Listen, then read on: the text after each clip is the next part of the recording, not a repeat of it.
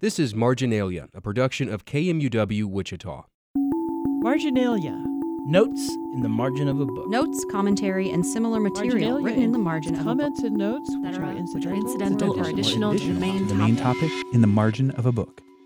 Set in Kentucky in the months leading up to and immediately following the 2016 presidential election, Groundskeeping is the story of love, class, and identity. Owen returns to Kentucky after working a Colorado forestry job. He finds employment as a groundskeeper at a small college, which allows him to take one class each semester. That's where he meets Alma, a visiting writer in residence who faces her own challenges as a Bosnian immigrant. Together, their stories add up to a fantastic debut novel by Lee Cole.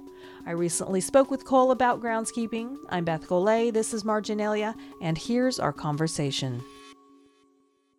We are visiting pre-publication, so none of our listeners have had a chance to read your novel. In fact, our conversation will be available on publication day. So I'm wondering, can you give our listeners a brief description of Groundskeeping? So the book is about an aspiring writer named Owen who returns to Kentucky after some time away and gets a job as a groundskeeper at a small college. And in exchange for this work, which is mostly trimming trees, he's allowed to take some writing courses. And it's here at this college that he meets Alma, who's a visiting writer there and who comes from a very different background. And they begin a relationship, a secret relationship at first. So while the events of the novel are fictional, they do have their basis in my own experiences of homesickness and working as a tree trimmer and trying to navigate my relationship with Kentucky and with my family during this time in recent years where politics have become very personal. Well, I'm going to jump right ahead to page 185 because Alma asks Owen what he's working on in terms of writing, and Owen asks her, how do you know whether you're writing a journal entry or autobiographical fiction? And I tried to find some biographical information about you and found that something you have in common with Owen is that your experience working at the City of Aurora Forestry Division in Colorado. Mm-hmm. Owen is from Kentucky. Your stint at the Iowa Writers Workshop seemed to mirror Owen's trajectory a bit. So is Owen loosely based on you, or were these similarities just launching points for the book? I guess I think of them more as launching points. I think I would feel pretty constricted as a writer if I had to write memoir or nonfiction. It's just too much fun to be able to exaggerate and tell a tall tale and to introduce details that never happened. So I definitely draw on my life and my own experiences in my work, but I treat them as sort of jumping off points that I'm free to diverge from, and exaggerate. And of course, a lot of it's just completely made up. A lot of it's not based on autobiographical stuff at all. So, as you mentioned, this is set in the months leading up to and immediately following the 2016 presidential election. And you skillfully captured those complicated emotions people feel when learning about and navigating political differences with those who are close to them. And even the characters who appear to have differing political beliefs from Owen seem to have, quite a bit of depth and humanity to them. Mm-hmm. And I'm wondering, was tapping into this polarity a challenge for you? No, not really, because, I grew up in a really rural environment and all of my family was pretty conservative. And so I've had a lot of practice loving and empathizing with people that I disagree with.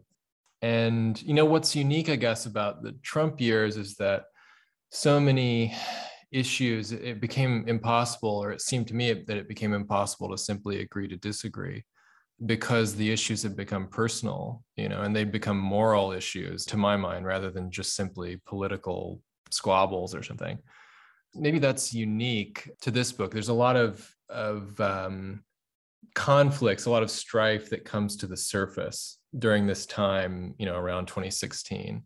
But, I feel like I knew these characters pretty well. And I feel like I was dissatisfied with a lot of the think pieces that I read around the 2016 election about what was motivating Trump voters as if it could be reduced to one simple, crude motivation, And so I wanted to write a book about real complicated people who contain multitudes and who have, a lot of different reasons for why they do what they do. And some of them are contradictory and, go against their interests. But anyway, I just wanted it to be a complicated thing rather than sort of simplifying or reducing them. Well, you were able to touch on, and not even necessarily only regarding Trump voters. There was this one line when I believe it was Alma's father was talking about what was happening in Bosnia, and I was struck by this line: all it takes is a little chaos, and they see their excuse to act out. So talk to me about, you had to touch on the chaos that was happening with the Trump election, but also with Alma's history in Bosnia. Well, I had to do a lot of research for those sections with Alma's family. And I think, a lot of the book came to me pretty quickly, but, I had to do several weeks, couple of months really of research just to write what amounted to, I don't know, probably 15 or 20 pages. So it really slowed down the writing of the book, but that's important because I wanted to try to get that stuff right. But, I just saw some mirroring, I guess, between sort of the breakdown of society in the former Yugoslavia and kind of what I saw happening with a lot of nationalist groups and kind of weird paramilitary groups in the US. And of course, I wrote all of this before January 6th, which is, speaking of chaos, was just kind of the culmination of all this aggression and violence, So, yeah, I think with the stuff in Bosnia, I was kind of looking for metaphorical kind of mirroring between those two sort of historical events, if that makes sense. Yeah, it does. So at one point, Owen and Alma have a disagreement on the nature of writing that asks, who gets to tell the story of a lived experience? Mm-hmm. As a writer, are you more in the camp of, if you witness it, you get to write about it, or more of a permission should be granted by everyone involved before writing it? Which camp do you fall into? I don't know. I mean, I guess if you hang out with writers enough, you find yourself in situations where if you're both out and about and you see something odd or you encounter a bit of dialogue that's interesting, it's not uncommon for your friend who's a writer to say, I call dibs on that.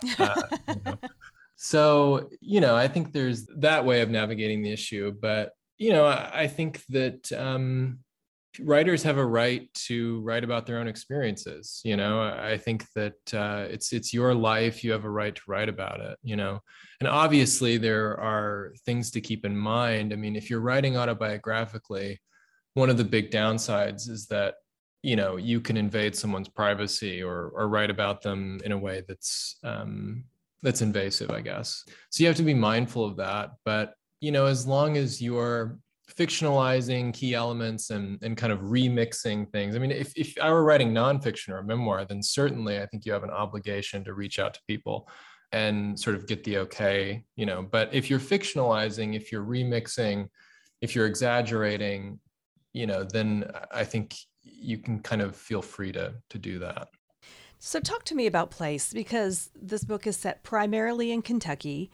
I mean, Alexandria, Virginia, Queens, Bosnia, and Tallahassee, even through Google Earth, make an appearance.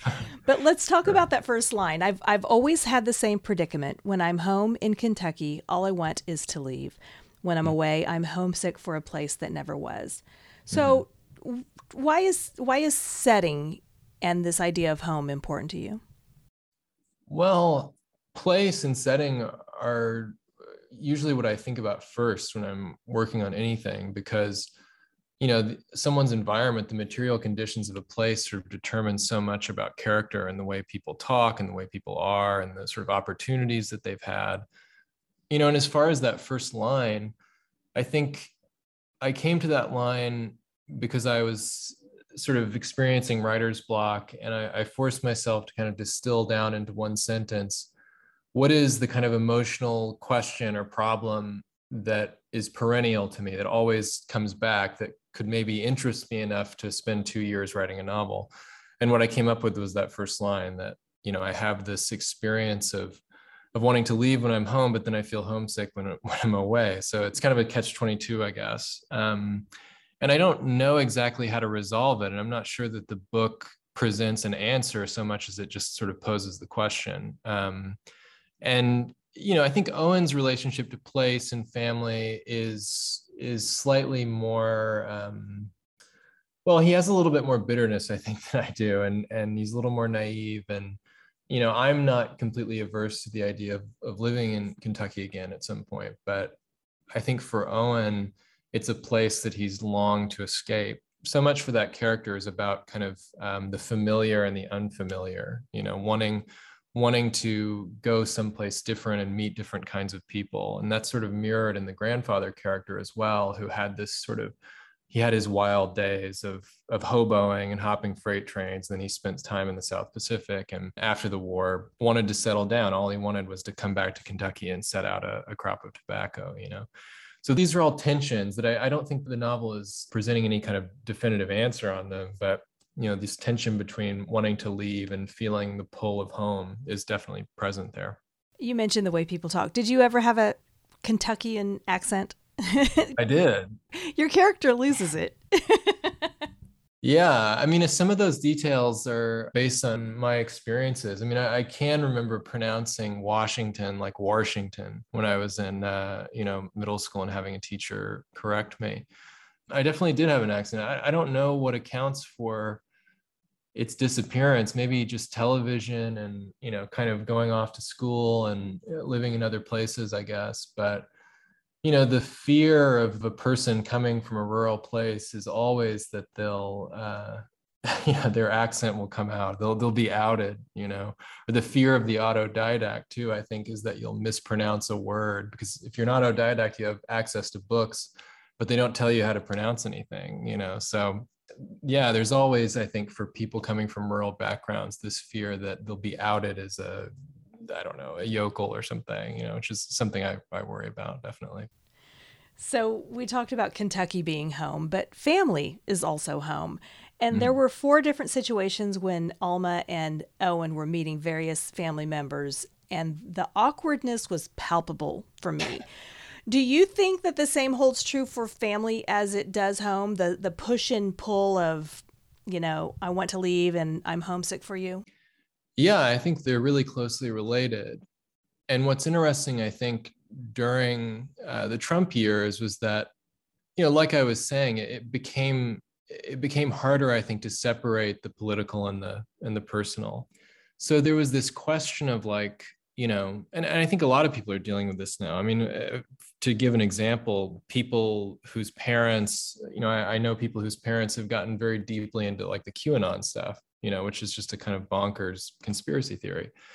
And for those people, there's this real question of I love my family, they raised me, they gave me everything, but then how do I talk to them? How do I be with them when they believe in something that feels so alien or so, bizarre, and what are the limits of empathy or forgiveness or something, when people get into truly kind of ugly territory, So these are all questions that I think became very acute, tensions that became very acute during the Trump years that I wanted to explore. There was a moment in the book when, after seeing Modigliani's work at the National Gallery, Owen researched the artist and his last lover, who was also an artist.